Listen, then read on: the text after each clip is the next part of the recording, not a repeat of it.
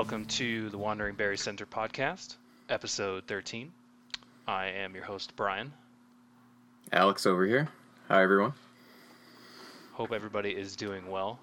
I want to start today's podcast off with a statement that Wandering Berry Center podcast does not collect or distribute any personal information by accessing our website or anything like that. Obviously, with the news these days. Yeah, good call bringing that up. I think that's important to know. We'll stay out of the politics. I mean, we don't do that yet. We might. Who knows? Right. Once the dollar signs start coming in, yeah, you never know. Yeah. At the moment, also, full disclosure, we don't have anybody's information to give. I'm going to shop my own information around. There we go. I can sell you a data set that spans 2 people, and it's very selective, very... Also similar. Oh, yeah, dude, that's all craziness. I suppose the date for future reference is March 20th, so right now there's some Facebook news, which... Well, it's more than that. Facebook was the tool that was exploited, yes. But the bigger picture is much scarier. The corruption is unreal. Yeah, it's unreal. It hurts to read those articles. It does. Right? It's painful. You sit there and you read them, and humanity's fucked. Not to be too dark. Pessimism. On this, wonderful spring day, but it's officially spring today, isn't it? It is. Happy spring. Fucking. Yep. It's a solstice, right? That's what. Yeah, that's what they say. Yeah, I don't follow any of that stuff. My gauge of spring is when when people around you start driving their nice cars again. I was gonna guess when they start filling in the potholes. Well, then you're always waiting. Yeah. I read some. There was an article I was looking at not too far after that episode where somebody laid out how it's actually just more expensive to fill in the potholes. Oh yeah, than fixing the road. I can't recall if we talked about that explicitly. I don't think so, or at least not in detail. Yeah, I thought that was pretty funny. Yeah, I mean it's just procrastination. Right, because I guess the only solution really is to, once a pothole defeating asphalt is created, you just rip up all the roads and you put that down. Right. Otherwise, be prepared to speed up or slow down to jump a pothole. You might jump it. You might slam on the brakes. You might meet somewhere in the middle. You might just go 100 the whole time so that you're kind of skipping over the minefield, gliding. And this is, of course, not the Wandering Berry Center podcast advice. It is the state of Michigan's advice. Right. What was their... I remember their first thing was to be vigilant. Right away, they're like, this is your problem. We have nothing to do with this. And then they ended, if I recall correctly, it with telling you that when your car inevitably gets destroyed, it's your problem. It's your problem. Things will fail, and... It's on you. It's on you. In fact, the first question when you try to report that is, did you speed up? And then when you say yes, they'll say, well, you should have slowed down. I also really love the picture of the pothole they chose to put on the site. It was so puny. It was not at all representative of what's actually out there. Oh, man. Can you tell that we're salty? At least I am. Yeah, again, I don't know what... Yeah, we just don't have them out here. Well, don't take that for granted. No. I don't take a lot of this stuff out here for granted. It's a nice place. Too many people, though, but that's not unique. Yeah, we don't have a population problem here. People just get swallowed up by those potholes, and that's the end of it. Yep, that's right. Keep the population under control. Do you have any other? I sprung that on you. The whole joke there about the current information thing. Do you have any other? Oh, how dare you? Yeah. Anything to bring up before we jump into the fun? Yeah. No, I say we we go with All it. right, let's do it.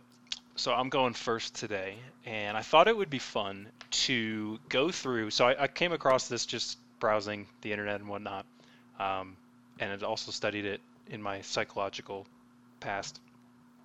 That was strange sounding. So there's a big list of what are called cognitive biases. Ooh. And basically, cognitive biases, it's just a fancy term for like ways people think or ways people think about a particular set of criteria. So we're not going to go through them in a necessarily like scientific fashion. I just thought it would be fun to postulate on the purpose or like why some of these things exist. But first, a bit about the cognitive biases themselves. So the definition, at least from Wikipedia, cognitive biases are systematic patterns of deviation from norm or rationality in judgment, and are often studied in psychology and behavioral economics. The issue I have with that, though, is once you see the size of the list for cognitive biases, on some level, you could argue what is normal and what is irrationality in judgment. So, I have somewhat of an answer to that, I guess, at the end of this, but the list of these things is so long that it's almost as if someone has sat, or a group or whatever, has sat down and identified basically how people react to every type of cognitive situation. So anytime anybody is presented with a situation,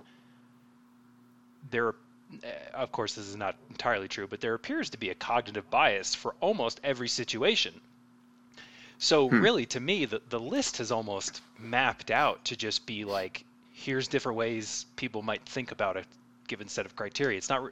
I almost think the term biases is not necessarily the right way to go, but that was also thought of people far smarter than me. So I'm not going to,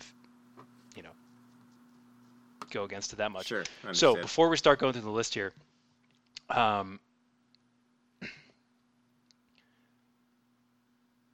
just looking at my notes here. So evolution, right? People, as humans evolve and whatnot, a lot of these things I thought it might be fun to look for how they're either useful or hurtful to the evolution of humanity. Okay. Because obviously evolution is not purposeful; it's accidental, right? So a fish accidentally grows a pair of, I don't know, accidentally gets feet. Right. The fish that was born didn't plan on getting feet. It accidentally, through a mutation, got feet, right? Right. That was just and then it was able to use those feet. I'm obviously super glossing over a lot here, but is able to use those feet to be more advantageous than its peers, right? Right. So it was the one to reproduce. But gaining each step in evolution, it wasn't like it was a planned thing. It was accidental. Okay. So these forms of thinking, these ways that people think and address situations, on some level, either have to be helpful or accidental and therefore hurtful. And I thought it might be fun to try and think about, for each one of those. I'll start off with my traditional pessimistic self. Most of these definitely appear hurtful. Really? Yeah, and that's partially because I think of what the definition is, patterns of deviation from the norm or rationality in judgment. Yeah. So I guess by definition they might, and the term bias also somewhat implies not negativity, but a deviation from the norm, I guess. Right. So anyway, let's jump into it. You'll know what I mean here. So the first one at the top of the list. Get up there. So the first one that I picked out is called the ambiguity effect, and its short definition is the tendency to avoid options for which missing information makes the probability seem unknown.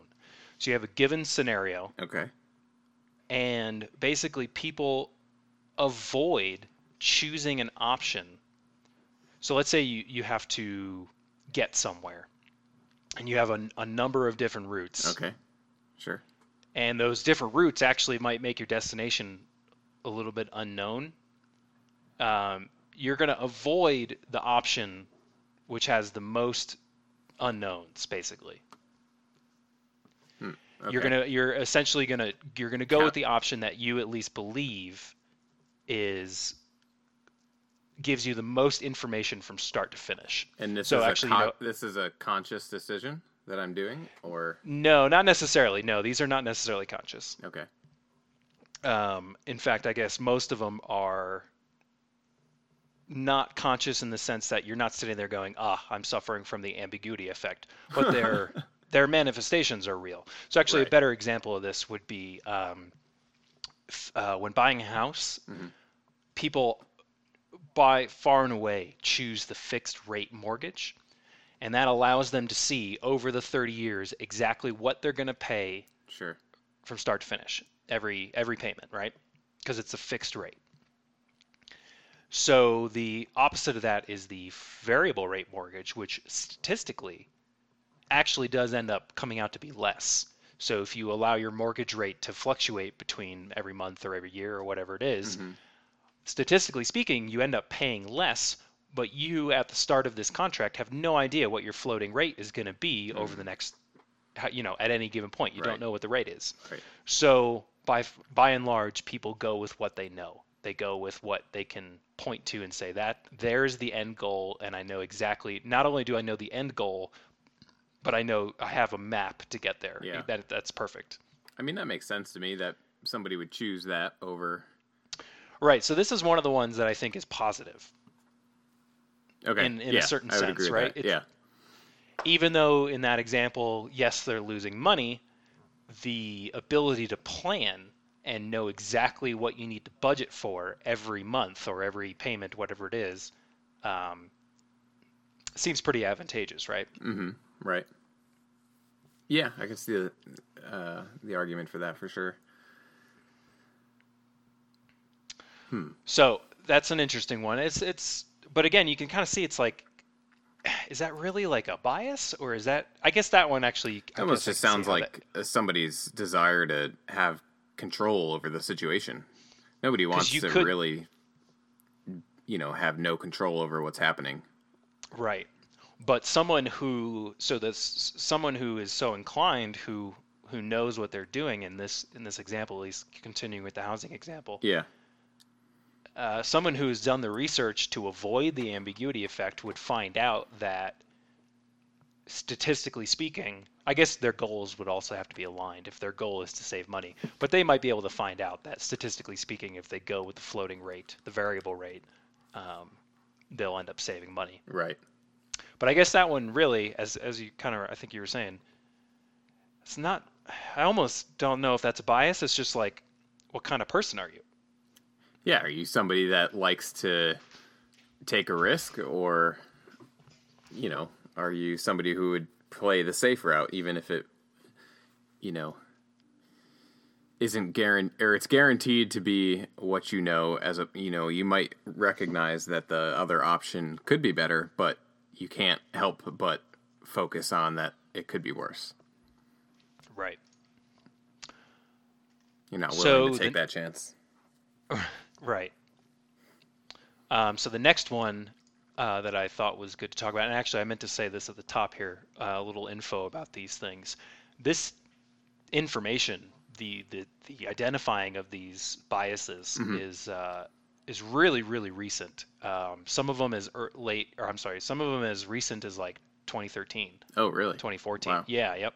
Very recent. Who's doing the work on this? Like psychologists and different, yeah, scientists that are studying psychology, and they're observed behaviors. It's very difficult to scientifically, I guess, for lack of a better term, prove one thing or the other. So the way a lot of these things are sort of put down on paper is scientists and researchers will present a population with a decision to make and have certain criteria and whatever the particular experiment. Right. I picked out a couple, and just record the observed results. So obviously nobody's going into the mind and saying, there's the ambiguity effect right there. I've got it.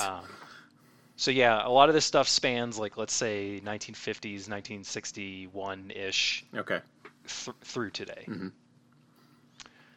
So the next one that I picked out, which I think is really relevant to the current just discussions that are going on across, social media and all that stuff, and people looking at and having access to information so quickly. This one's called anchoring.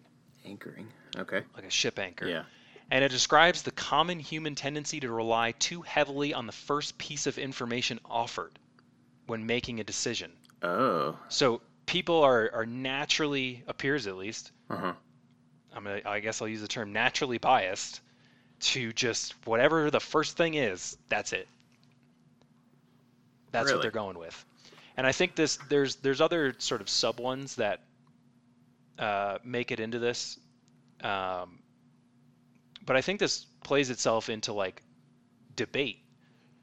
What do you mean? I'm sure a lot of people have heard or maybe firsthand experienced, but like it's very hard to change someone's mind. Oh, sure. In my opinion. Yeah. And I think that has. Yeah, that might be extending beyond what you're describing, and just that people think that they're right most of the time, right? Yeah, well, and anchoring is specific to making a decision. Yeah. A lot of these biases are talking about decision making. But if you're having a debate with someone and they're just refusing to change their mind, I guess in some sense, they're making a decision to stand by whatever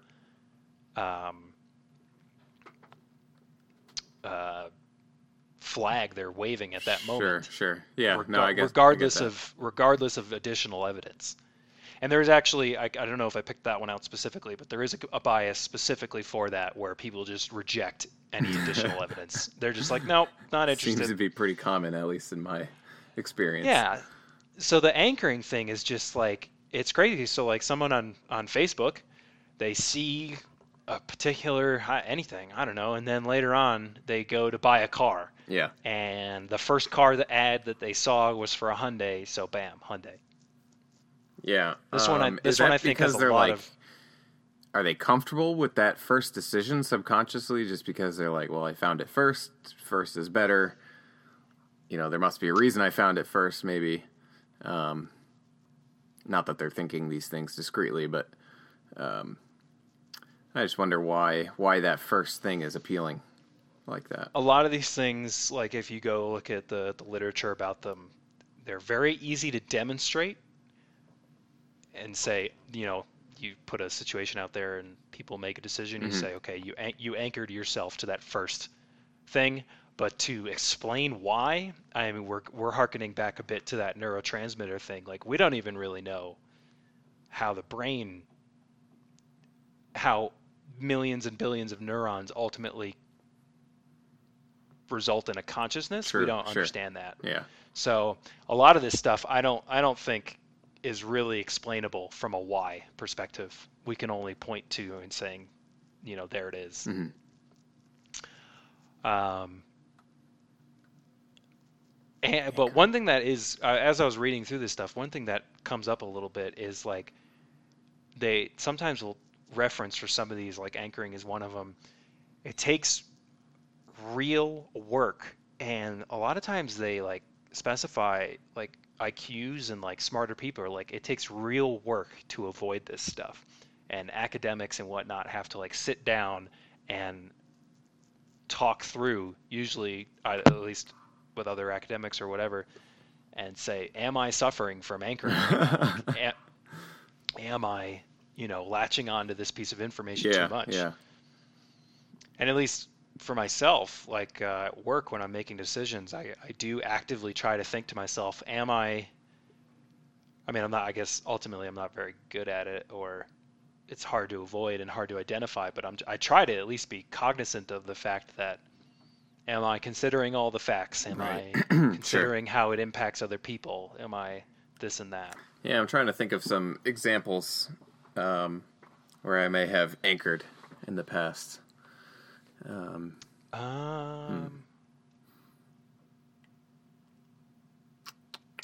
Ooh. So it's specifically decision making, and you've made a decision based off the first piece of info. Mm-hmm. Right. It's definitely marketing heavy. Like I could see I probably bought something because it was the name brand that I saw first. Yeah. Um, I'm thinking of since I've purchased quite a few used cars in my day.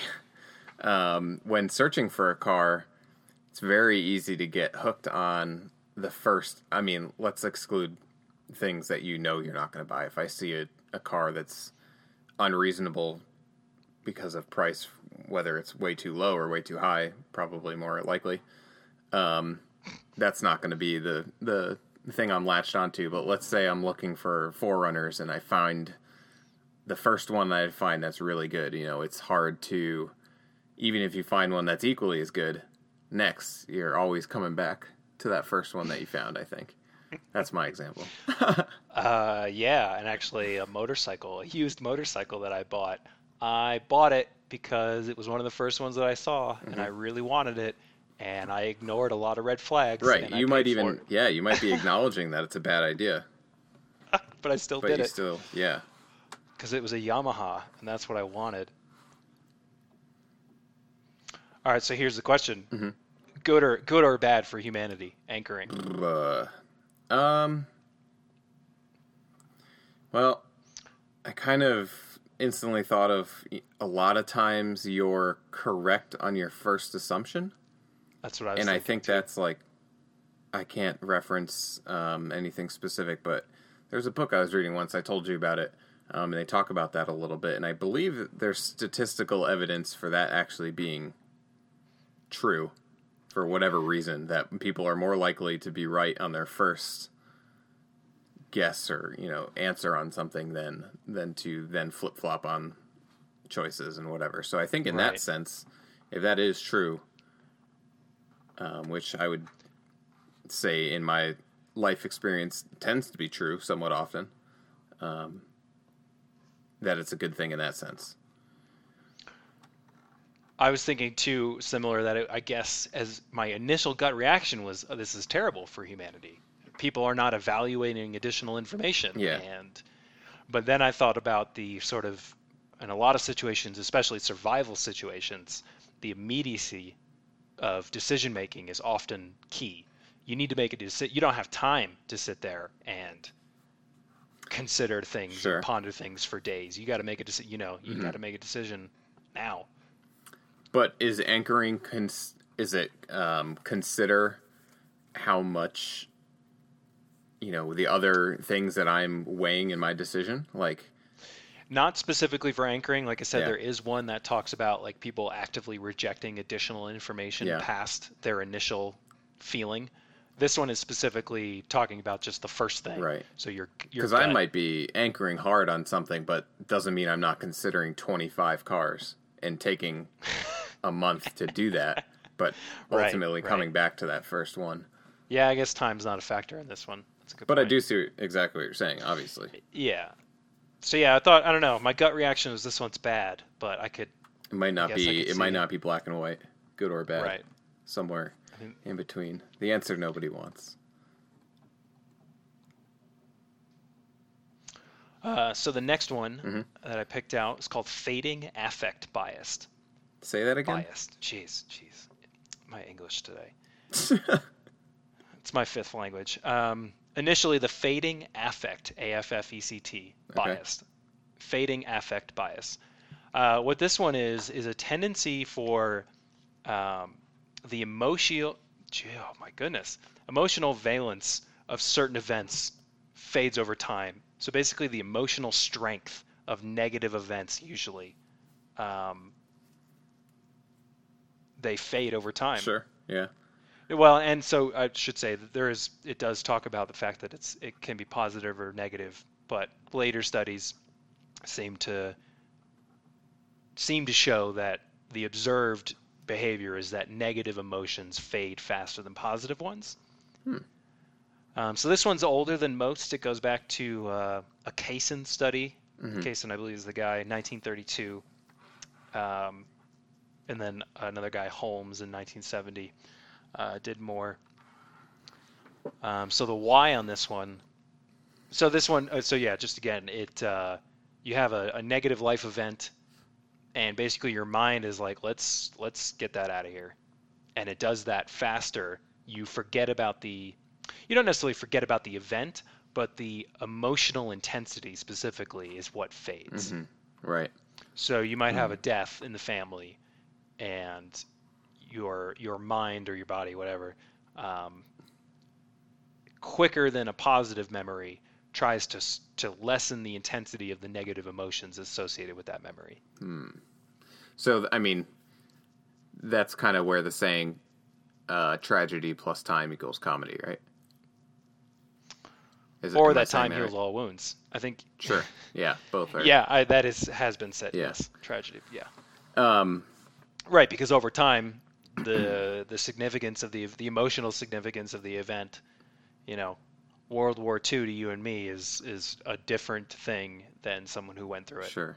Yeah, but although that's not a good analogy though. Well, because no, I mean we didn't live through it. Sure, that's true. But that kind of debunks what I said because World War II still isn't funny.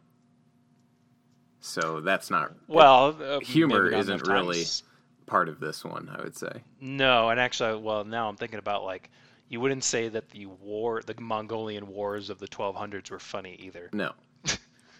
It's pretty awful. More people died during that. No, it's actually just bad. Yeah. So this one, I think, is pretty obvious that it's a positive thing. Okay. Why? From the sense that just from a mental health, I guess while I was approaching it from sort of a mental health perspective, where you don't want to mire in the negativity of an event. Sure. You need to move. You need to be healthy and to continue. You need to move on. Okay. So your mind has recognized, okay, this is a bad thing. Mm-hmm. We don't necessarily forget about the event itself, but let's steel ourselves to the weight of it all. Sure. I could definitely see where it's positive, specifically like a death in a family or something like you said before. But I could see where it would be negative if this was like an event that impacts many people or communities. I was just gonna... And if you don't learn from it, if you just dismiss it too quickly, then you might let it happen again. Excellent point. Sort of like the Yes. history repeats itself thing. Yeah. So like a war. Once a couple generations have gotten away from a war, they've forgotten what the war was fought about. They've forgotten how awful it made everybody feel and how terrible it was, and they're at risk of falling into the same pattern. Mm-hmm. That is negative.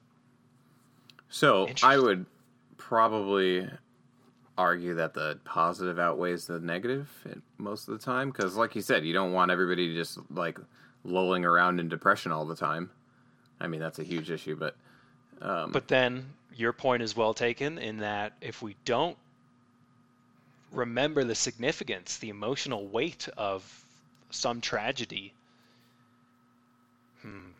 you're not necessarily doomed to repeat it, but it's you're not. I can see where you don't learn from it. And clearly, humans have not learned from plenty of things. Sure.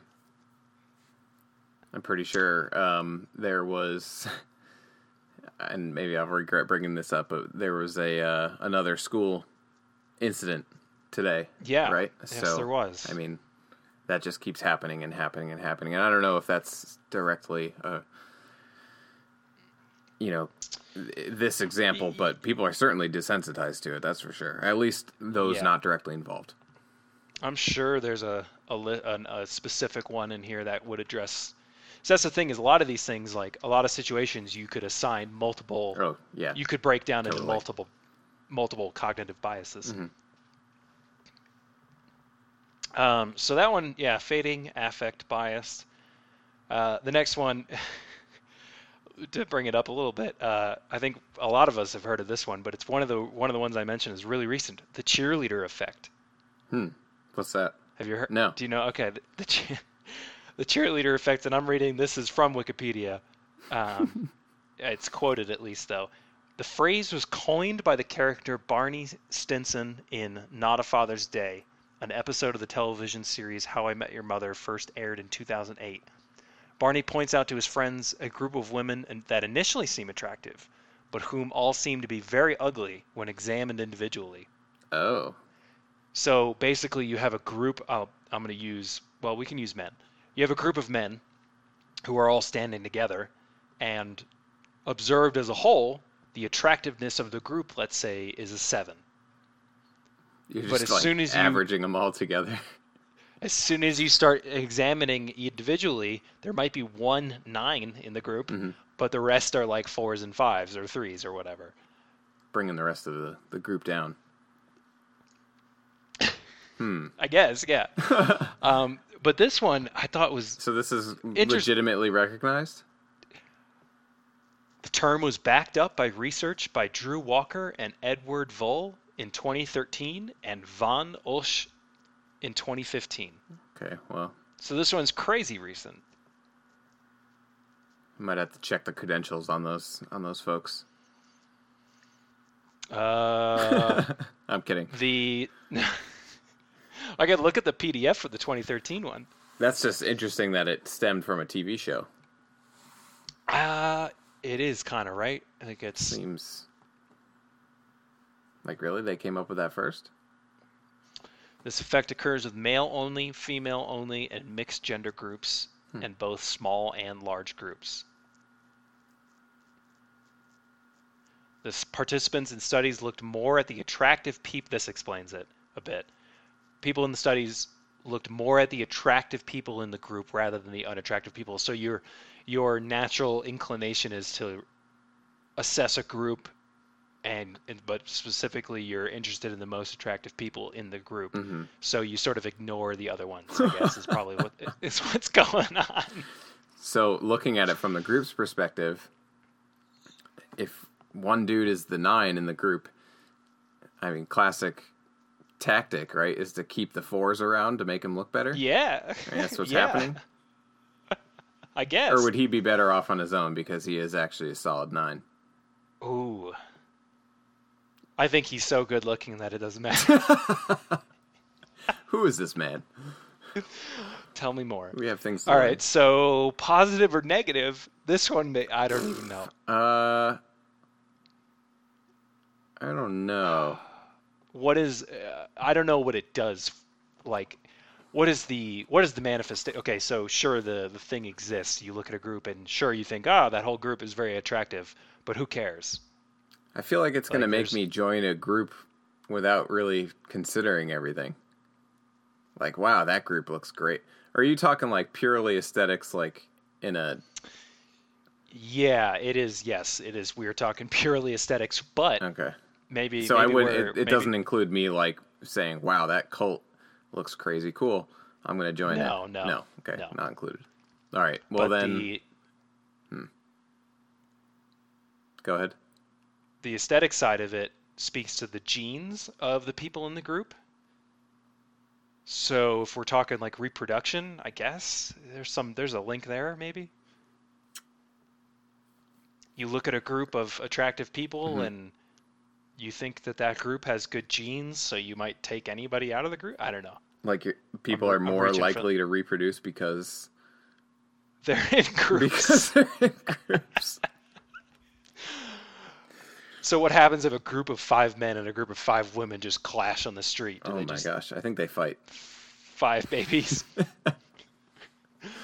Now this one's weird. Well, I picked this one because it was funny. You take the best-looking woman and you put her with the least attractive man, and then you kind of work your way across like that, and eventually, it all still balances out, right? I don't know. Yeah, sure. But yeah, this one I picked out both because it was funny, and I couldn't really answer the question as to like positive or negative. Yeah, I think it just is. It just is. Which again, for me, going back to one of my first statements about all this stuff, it's like this is just a list of things people think about in a lot of ways, or ways that people think. Right. It's not necessarily I guess whether they realize it or not, though. Yeah, I guess this one is a bias, though, because I'm eating my words here, because you you are biased into thinking that the whole group, everybody in the group, is of a certain level of attractiveness, when in reality, that's not the case. So this one actually, I guess, really is a true bias. Yeah. I mean, right on. You're more inclined to think of the group as more attractive in general than any individual on their own. So yeah, without thinking about it. So one interesting thing to note about this one, though, a 2015 replication of the Walker, the 2013 study, failed in to reproduce the effects. It was hypothesized that this might be due to cultural differences, as this particular, the reproduction study, was performed in Japan, as opposed to, I didn't catch where the first one was performed, but not Japan. So what does that mean? Like, Japanese people don't find other Japanese people attractive? I have no idea what that means. Just thought I would toss it into the fire. Interesting. Try to avoid that ambiguity effect. Was that the first one? That was the first one. Yeah. You're suffering from fading affect bias. Oh shit. So the next one, we won't. I guess I did grab a bunch of these, but this next one I thought was another quite interesting one, and then we could just name a couple more and talk about them. Just to say that the list, at least the Wikipedia list, which I did more research than just Wikipedia, although I'm not really using it right now. One more source. Come on, we know. Well, you follow the sources on Wikipedia, but I ended up not really needing to use it right now. But the list of it has got to be what, 150, 200 items long. Wow, really? Yeah, and it's split up into different categories. There are 4 categories. You have too much so things that happen when you have too much information, ways that you think when you have not enough information, ways to think when you need to act fast, and how should you remember things is at least the interesting. Okay. Yeah. Anyway, I could work on that one. So the next one, denomination effect, is a form of cognitive bias relating to currency. 2009 is one of the dates for studies on this one, so again, pretty recent. And it basically boils down to people are more willing to spend money when it's in smaller denominations than when it's in larger. So if you give someone a $100 bill and you give the next person 5 20s, the person with the 5 20s is more likely to spend that money. Oh, I'm definitely guilty of that, for sure. Right? This one I saw in myself immediately. Relatable. And it comes down to everything. Like if you turn your currency into other things like apples or whatever, it continues on. So, but this one, where does this one come from? Like, you mean like cognitively? Where does it come from? Why does it exist? Like, what is the barrier? I bet you because I'm physically seeing more of something, so I subconsciously think like I have more. Of it? Yeah. Yep. As opposed to one. I mean, specifically with money, $100 bill is the same size as a 20.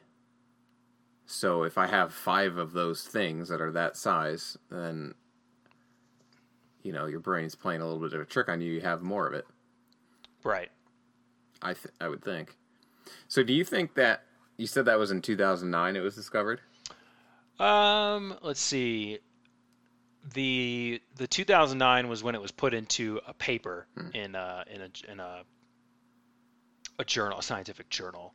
I didn't find a specific date as far as when it was first sort of identified. I was wondering if maybe because that was a time of significant economic downturn, right? Were they trying to get people to spend more money?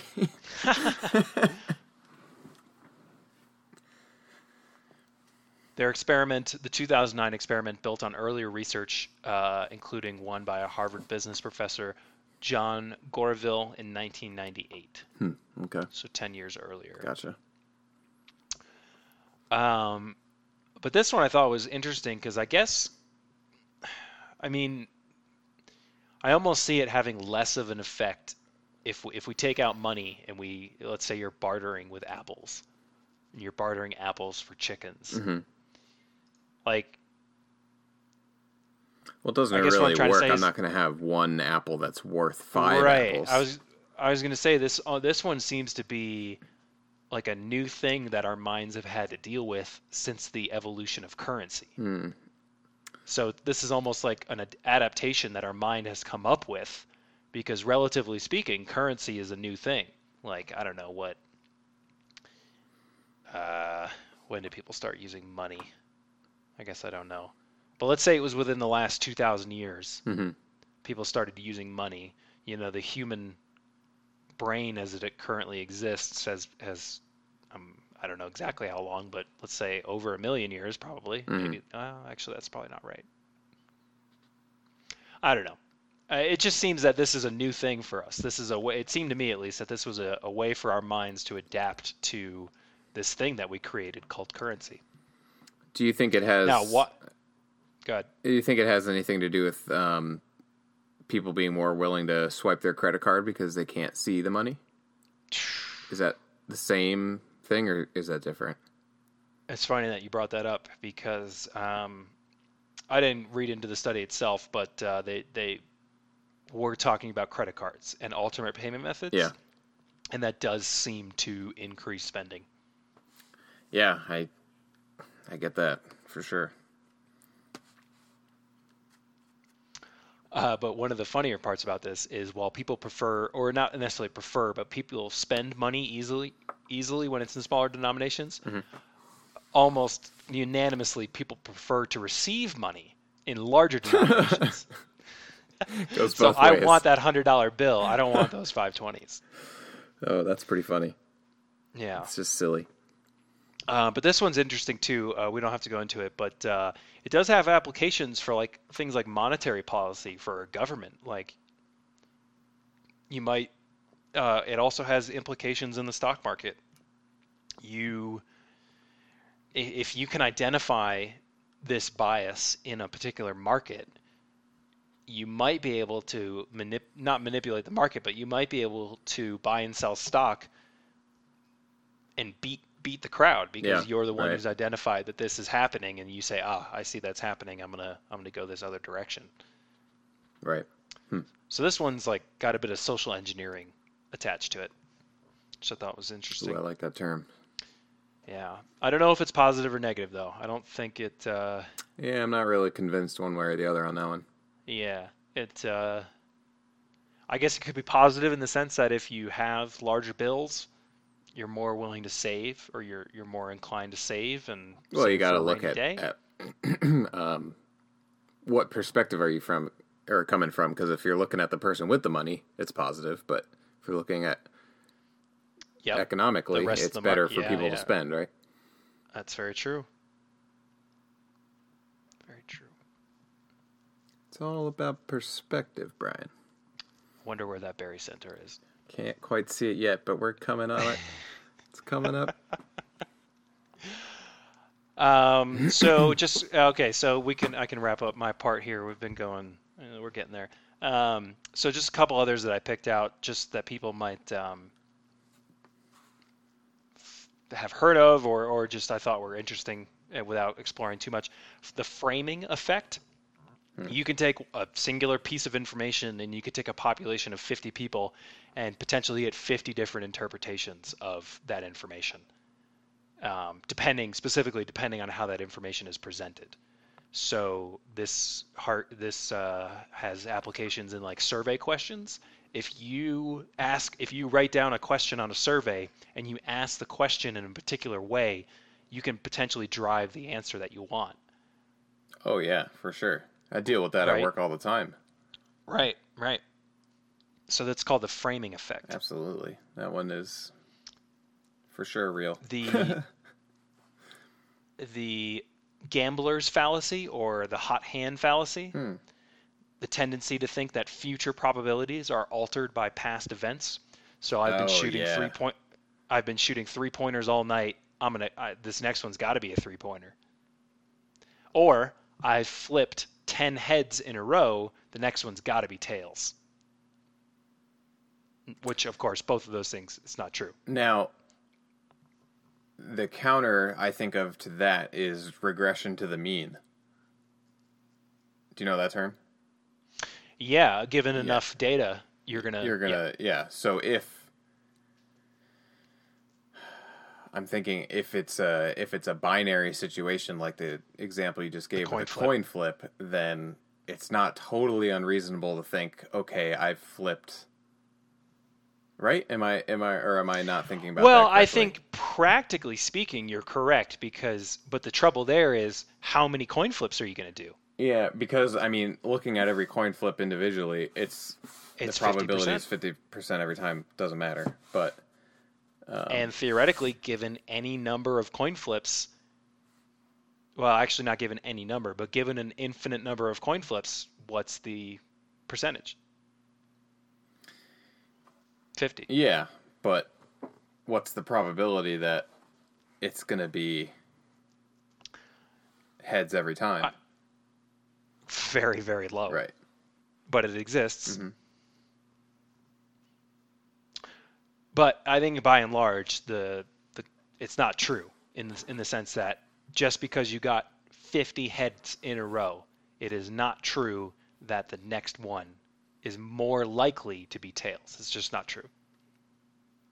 True. Yeah. Okay. I can see how you might think that, Mm-hmm. but statistically speaking, Hmm. this one's silly. Rhyme as reason is a cognitive bias whereupon basically rhyming information, if you rhyme the information, it seemed to be more truthful than non-rhyming. So here's the most ridiculous example. If it does not fit, you must acquit. The OJ, that was the line OJ, or at least his lawyer, said regarding the glove. He rhymed, if the glove does not fit. Purpose? Yep. Motherfucker. When sobriety conceals, what sobriety conceals, alcohol unmasks. That's not really a rhyme, but basically, well, that was an example, and as I read it out loud, I was like, wait a second, this doesn't rhyme. Are we talking about rhymes here? Or we just what is this? And yeah, Johnny Cochran said that, not OJ himself. Yeah, if it doesn't fit, you must acquit. That's crazy. So yeah, information is perceived to be more truthful if it's presented with a rhyming scheme attached to it.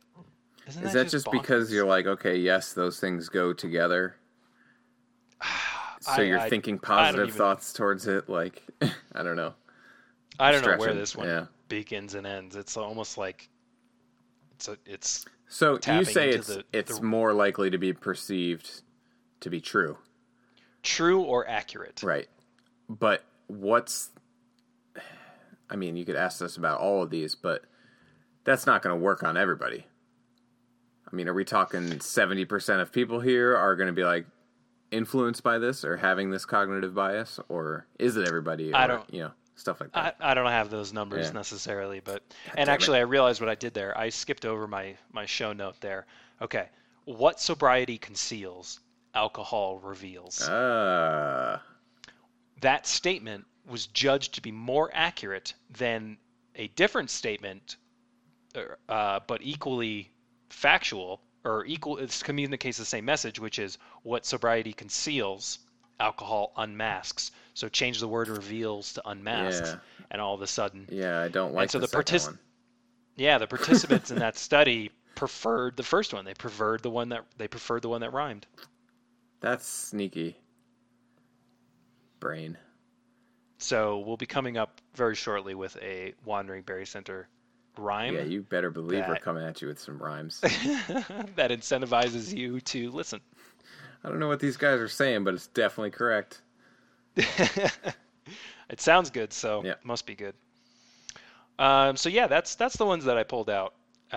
Nice. Well, that was fun. Yeah, and we maybe someday we'll come back to that list, because again, I mean, it's why not? It's huge. Yeah, and some of them have phenomenal names. They're fun to dissect. It's just like, Yeah. Yeah. All right. So, Eh, the way I'm gonna find the Berry Center here, going back to your first one, ambiguity effect. ambiguity effect. So, what I want to talk about is the 9 to 5 workday and where that comes from and the culture kind of in and out of work that comes along with it. So, I think the way I'm connecting it to your ambiguity effect is what the first, at least in our culture and society, that's the first thing you're presented with as what you should do for a career. Yep. And so that becomes the comfortable option. I dig it. Yeah. Right. Berry Center found. Berry Center. I'm rotating. Okay, so I started Let out. me just. Oh, go ahead. I was just gonna say, 9 to 5 sucks. Yeah, so this might get a little passionate from the both of us because just current situations and Yeah. the whole thing. But I think it's important to talk about because I think a lot of people don't really think about it or realize, and maybe people do realize it, but they don't care. I'm not sure, but that there are other options. But anyway, so I started out by thinking, all right, so what is like, the day in the life of somebody, a typical person that works a 9 to 5 job or an 8-hour job.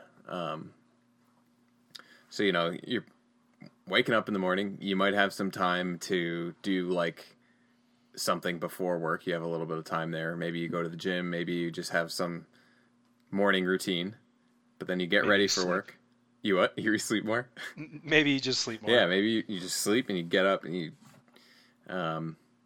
get ready for work. That's probably most typical. Then you're driving to work. That's definitely a part of it.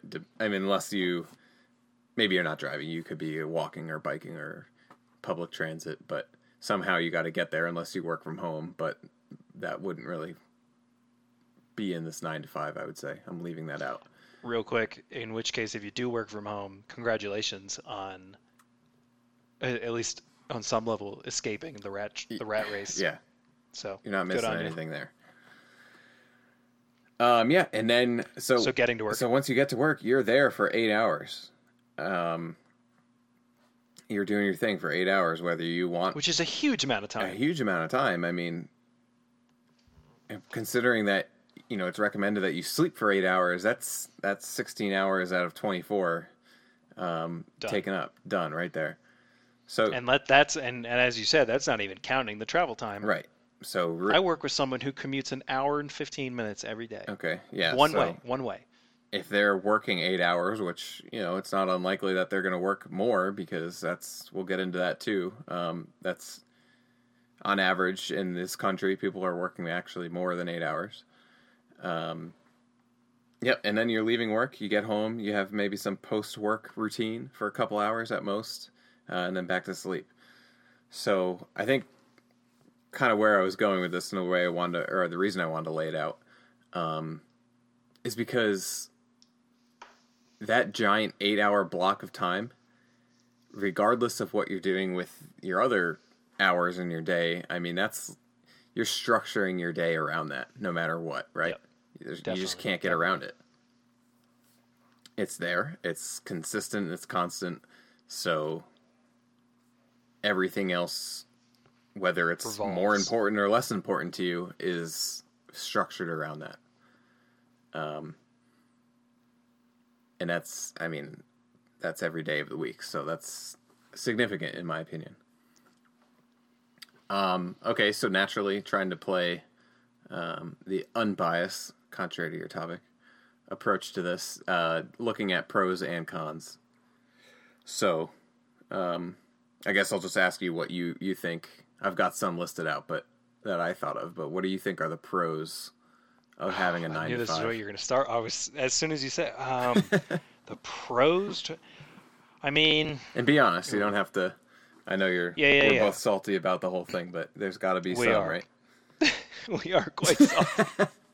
It's the spark for this entire show, so. Yeah. Right? It is, absolutely. I mean, I guess I'm struggling. I guess I'm not sure exactly what goal we're necessarily trying to wrap positivity around, but like, well, on a certain level, what's good for you about it, I guess? Oh, what's good for me about it? Yeah, let's start there. I guess on a certain level, the structure aspect of it is a positive because I know what to expect. Yep. Right. Going back to that first one, your first example. I can plan. Yeah. Right. I can plan. Right. I I can plan around it. Yeah. Right. So yeah, I guess the structure of that is okay. Yeah, so I had job stability written down, which is similar to what you're saying. You know, you can reliably know that as long as you're not fucking up at your job, most people, you don't get fired if you don't, or if you're just doing your job, right? I mean, unless there's some company issues or whatever, but as long as you're doing your job, you're not likely to get fired, so you've got some stability there. This isn't really a positive at the start, but it's become a positive.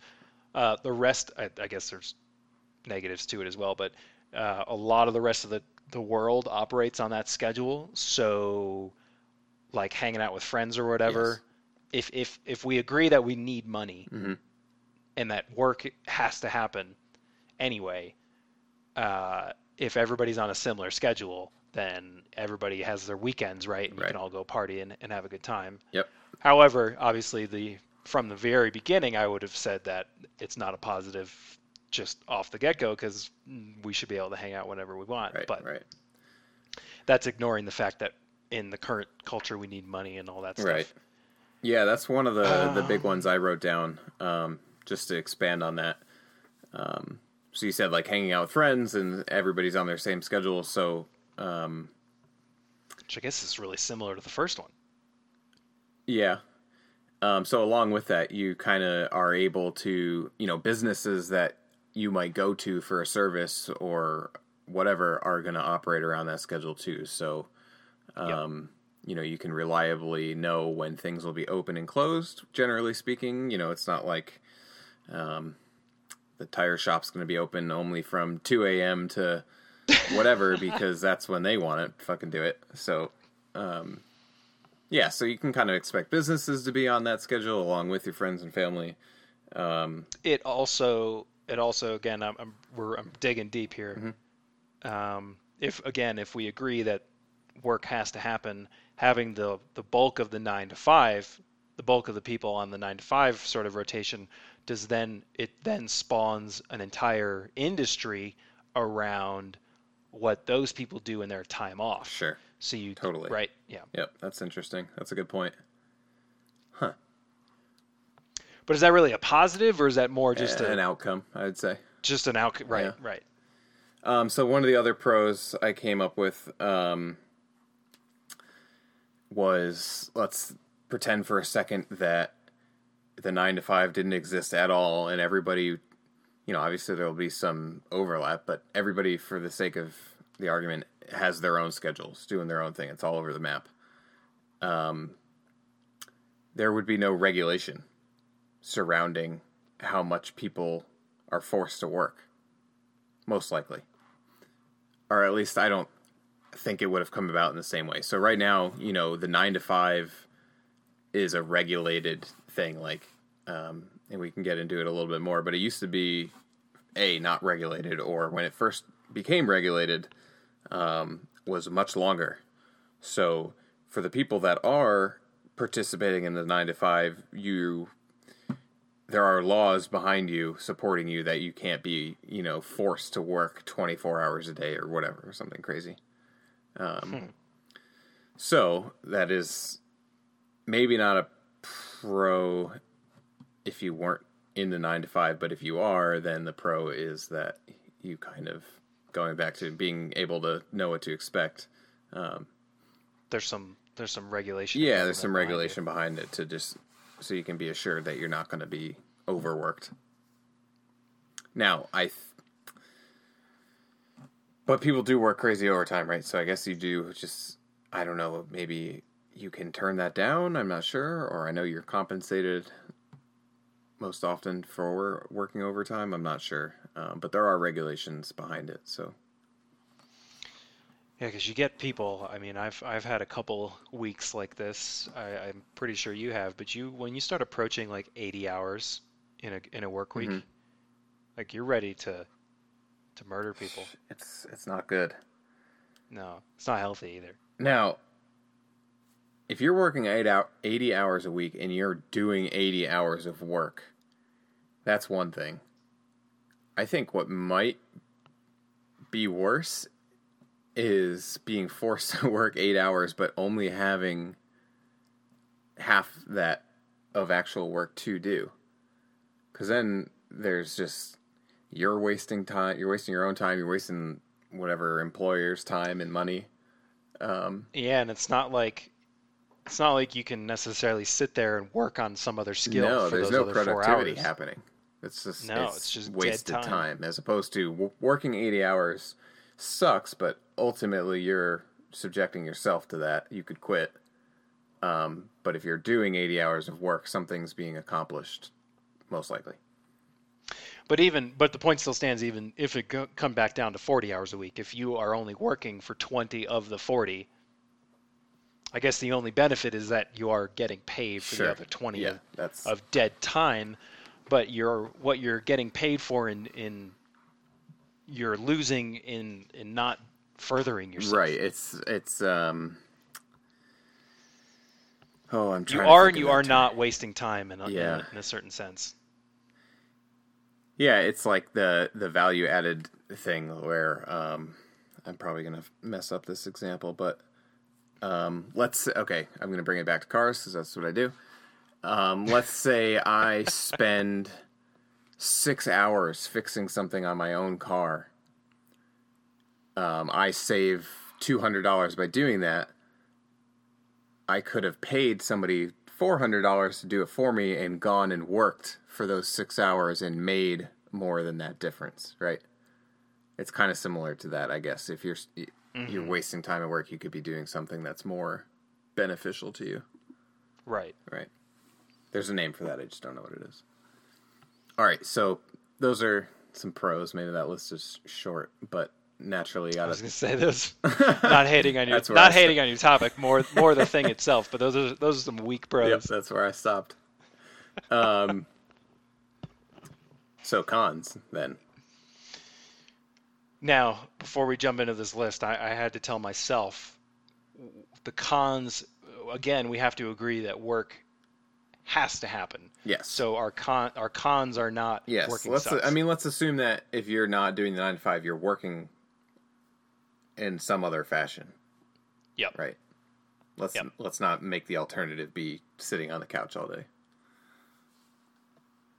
So. All right. So the cons. So the I got cons. A lot of them. Yeah. I'll start. The first one that came to mind for me is just how monotonous it can be for people. And some people I don't think mind that necessarily. Maybe it's comforting, but I think a lot of people do mind that. So I think that's a huge one, is you just get into a mind-numbingly repetitive routine. Or you can, depending on the job, I suppose. Sure. Naturally, it can limit the things that people actually want to do. That 8-hour chunk of time, if it's not something you're truly passionate about. But you get sucked into that because you don't really see another way to support yourself or your family or whatever. It's preventing you. Let's say that you could have been some super successful music artist or something, but instead you went to the 9 to 5 route and got stuck there and never realized that potential. Now, I'm not saying you didn't do good things in that job that you were in, but it might not be truly what you wish you had accomplished. And then the last one I had written was just like the social pressure to get into that system is pretty negative, in my opinion. Yeah, for me, at least when we were growing up, the pressure, not even necessarily, well, it wasn't like people were like, you got to go get a 9 to 5, but it was you got to go get a job. You got to go get a job, but most jobs are 9 to 5. Right. I mean, or 9 to whenever. Think about how often. Mine's 8 to 5. What am I even saying? 9 to 5. Well, that's the term people know, right? Yeah, that's true. The point is you have to be somewhere for 8 hours a day. Yep. But yeah, growing up in school, I mean, how often were you encouraged to be like an entrepreneur or something, as opposed to just going, becoming a this, becoming a that? I would routinely freak out about. I mean, you should think about it, but and this is also just me. But I would routinely be like, "Oh my God, what the hell am I going to do with my life? Yeah. Like what?" Right. Yeah. And you should think about that. But I don't know. I've learned that. And it could be a product of where we grew up as opposed to somebody else. Everybody's sure. going to have their own experiences. No doubt about that. But so what are some other cons that you would think of? For me, the two ones that popped in my head right away were sort of the wasting time thing. Mm-hmm. If I can get what you're paying me to do done in 20 hours, if it's clearly defined what you're paying me to do, mm-hmm. why do I have to stick around for those other 20 hours? Yeah, seriously. So that's a huge one. Yep. Now, the trouble there is, like, at least I'll use my example. Where I'm at, theoretically, the work is endless. Right, for sure. So they really are paying me to do as much as I can get done. Yep. Yeah. So that one doesn't always hold up. But for, like, I guess maybe like a data entry job. I'm reaching here, but... okay, today you've got to enter in these 80 things. Mm-hmm. If you get those 80 things done in 4 hours, yeah. Why do you have to sit there? Right. But I bet the endless amount of work probably applies to a lot of people. I would imagine, yeah. Yeah. And then also for like maybe a job like a bank teller, you're at the mercy of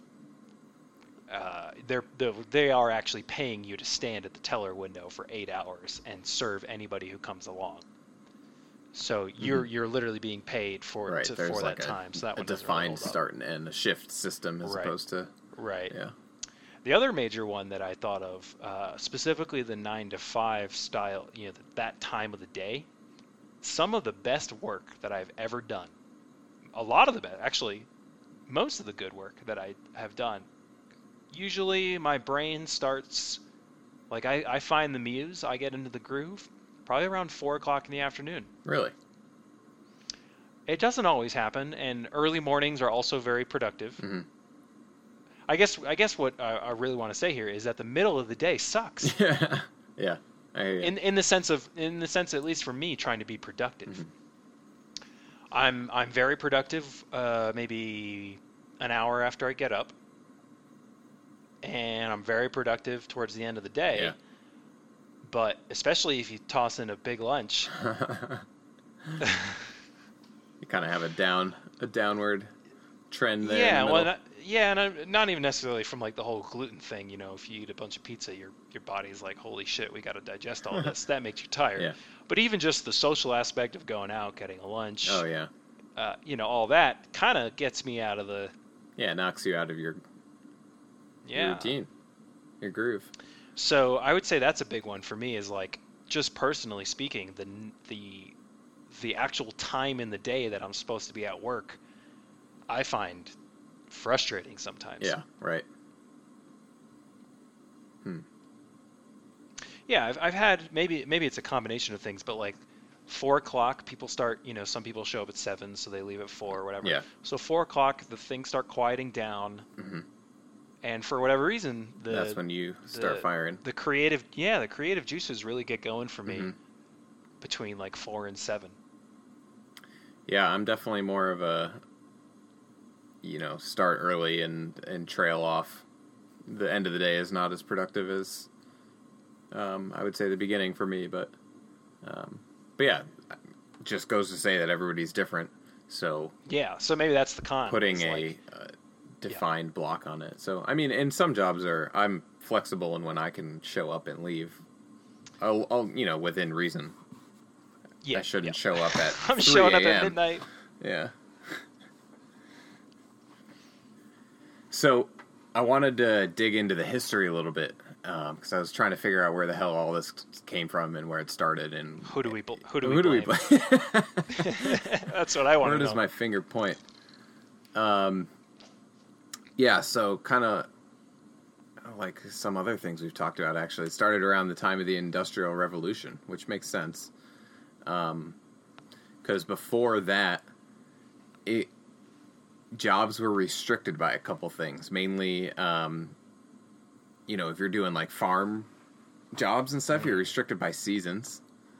So the type of work you're doing... And the time of day.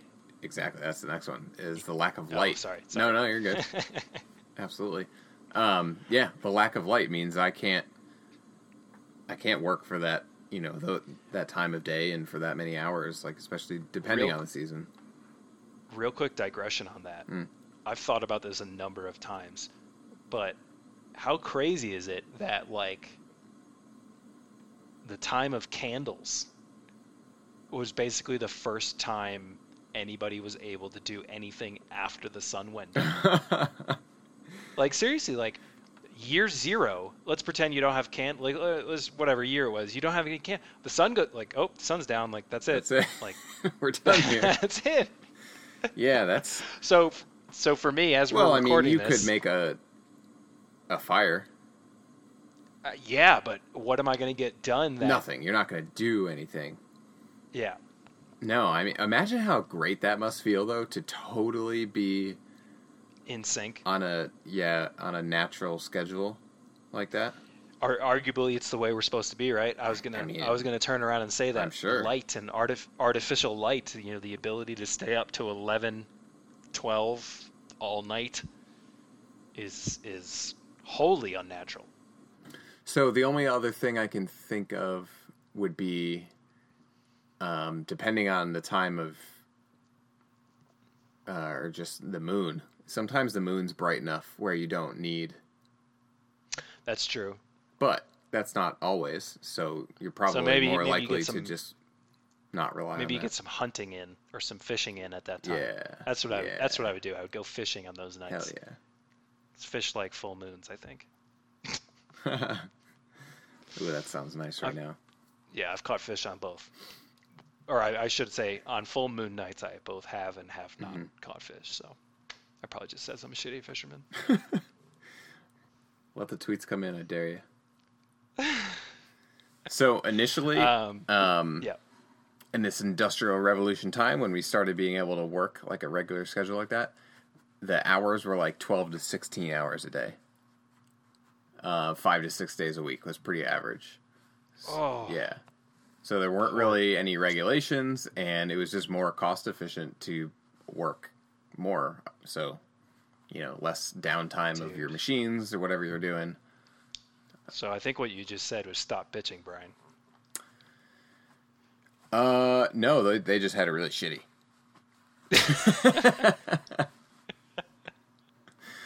Like, there's no getting around that.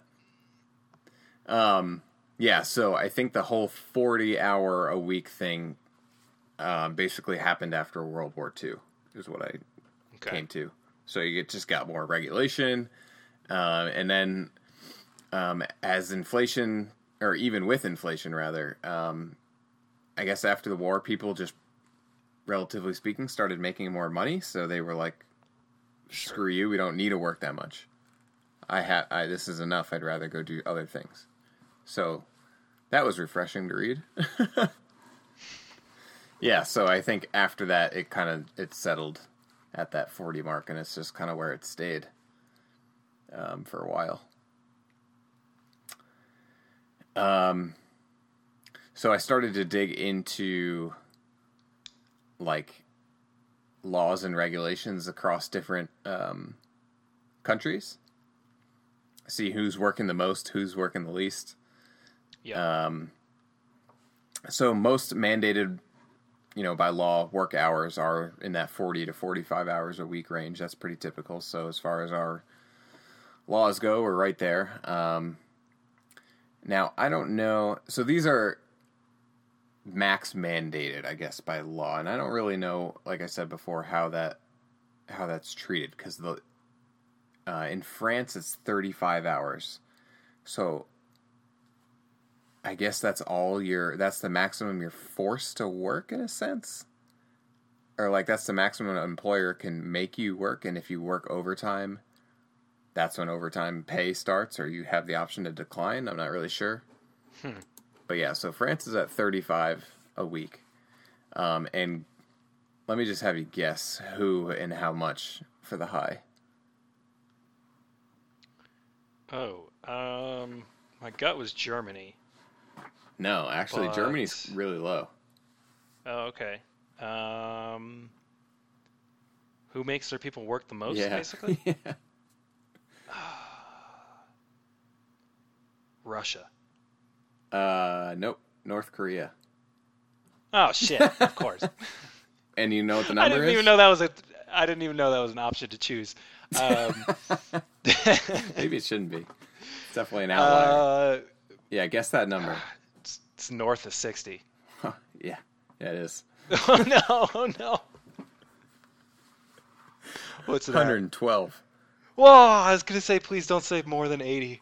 112, I guess, is... So what that says to me is... Dude, it's just... what is that?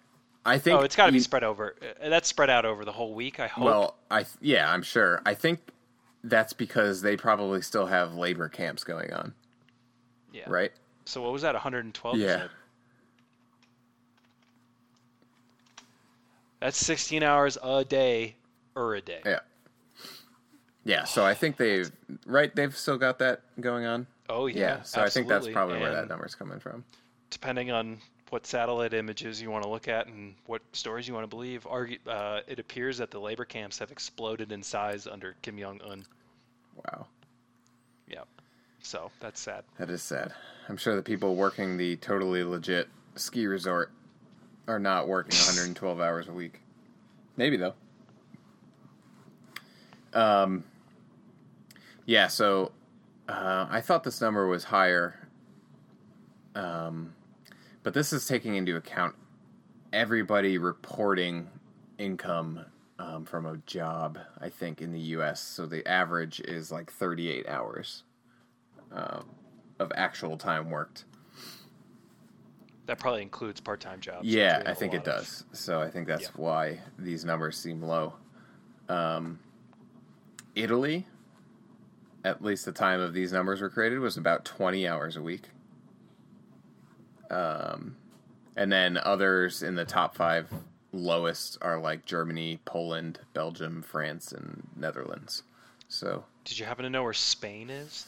Negative. I didn't pull them.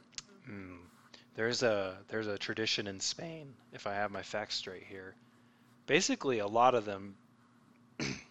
Excuse me, maybe this is a Barcelona thing specifically, but the entire month of August is like everybody just bails. That sounds great. Yeah, right?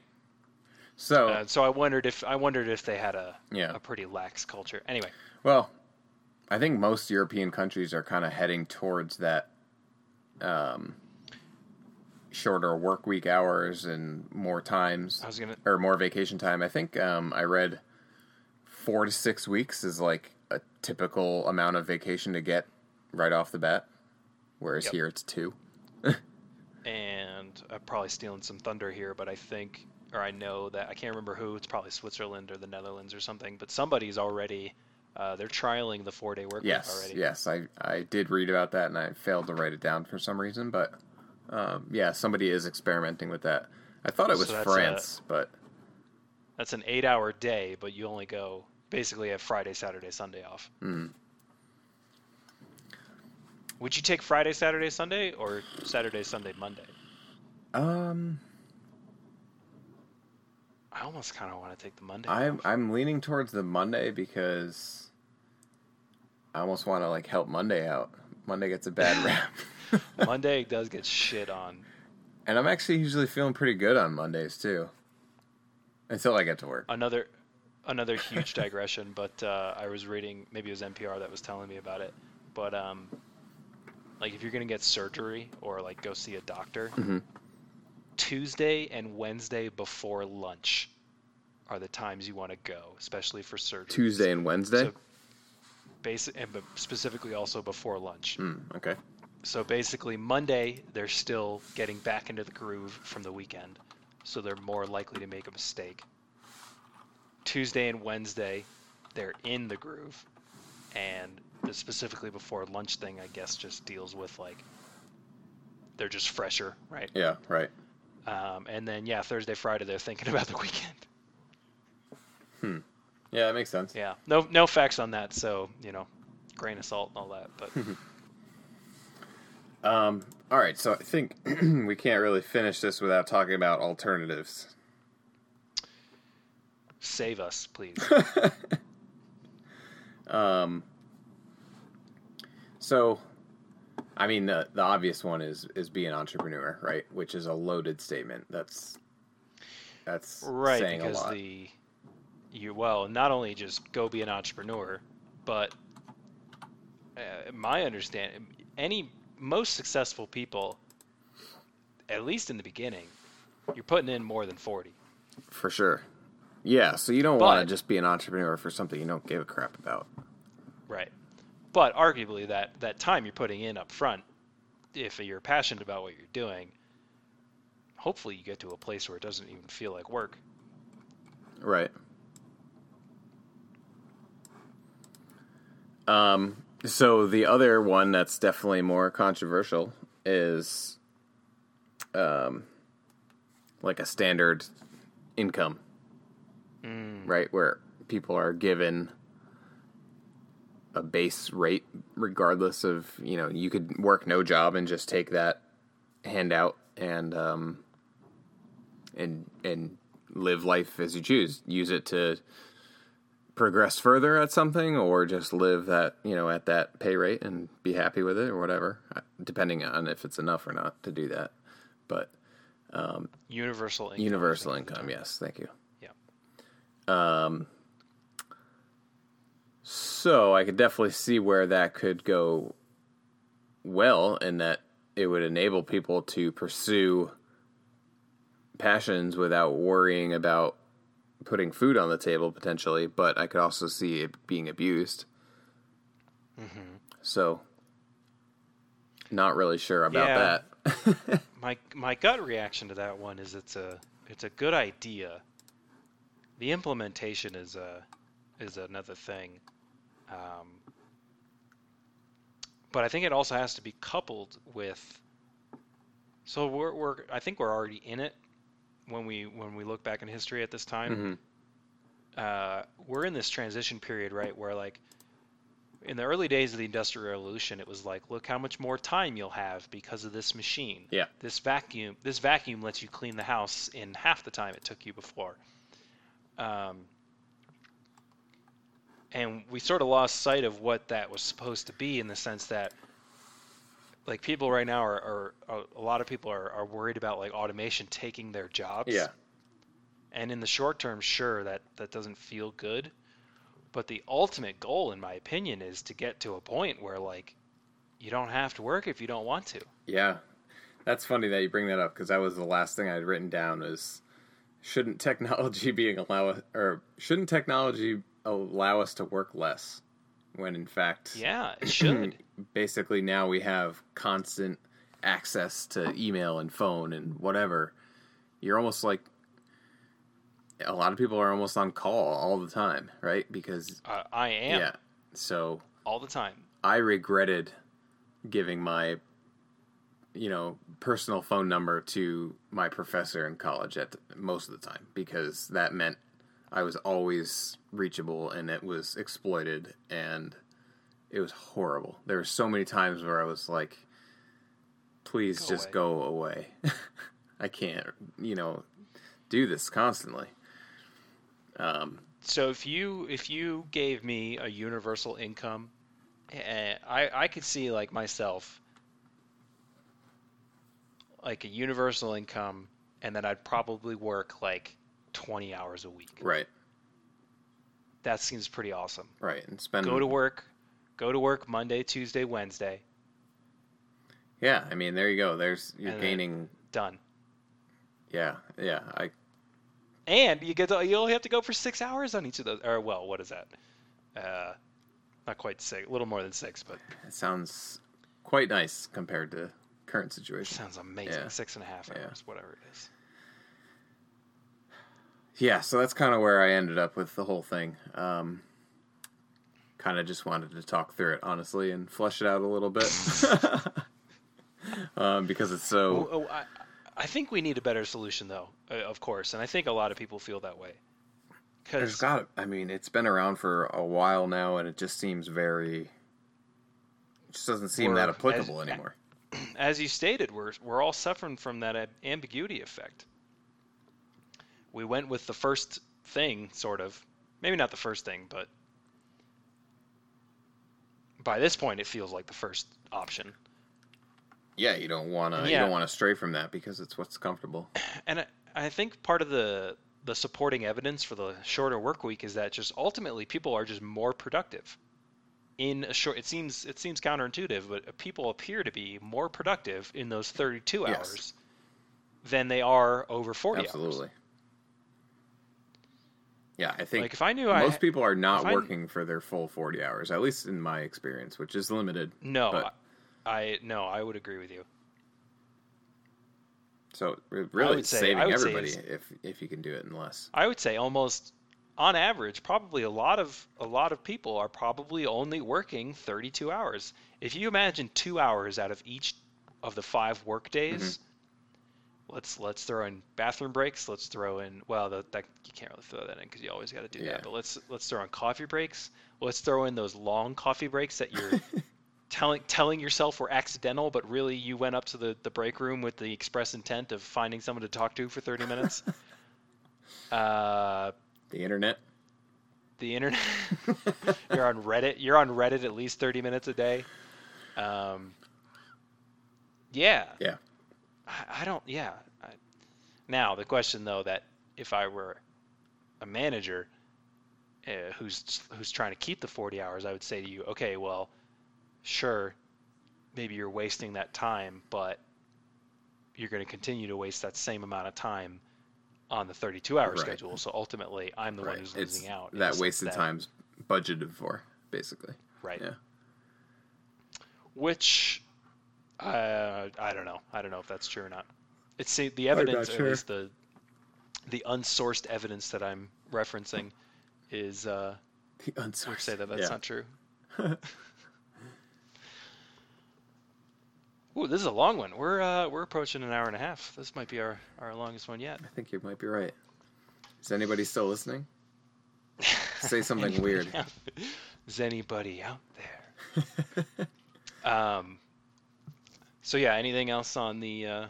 Tweet the number 7 to Wandering Berry Center if you're still listening. You know nobody can listen live, right? Oh, I suppose. They just tweet the number 7 at us later. A week from now, all of a sudden 7 shows up. Ding, ding, ding. That would be really fun. You know what would be weirder is if I thought this was live this entire time. I've just been lying to you this whole time. Oh my god. Now I kind of wish I had done that. Oh, I'd hope it would have taken me till episode 13 to figure that out. Why is nobody participating or posting in the group chat? Our view count seems super low.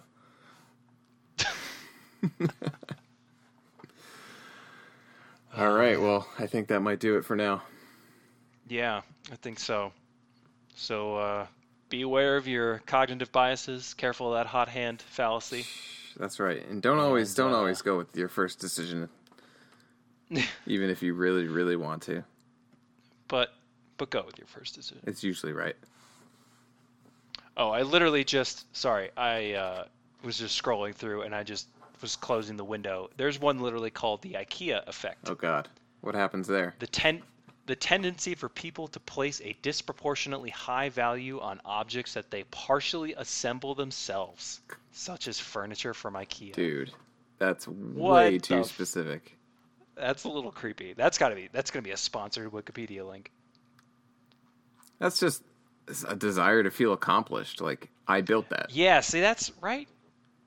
Some of these are definitely a little wonky. I mean, it's not that it's not a cognitive bias, but it just doesn't seem worth labeling as the that. IKEA. But here's the thing, though.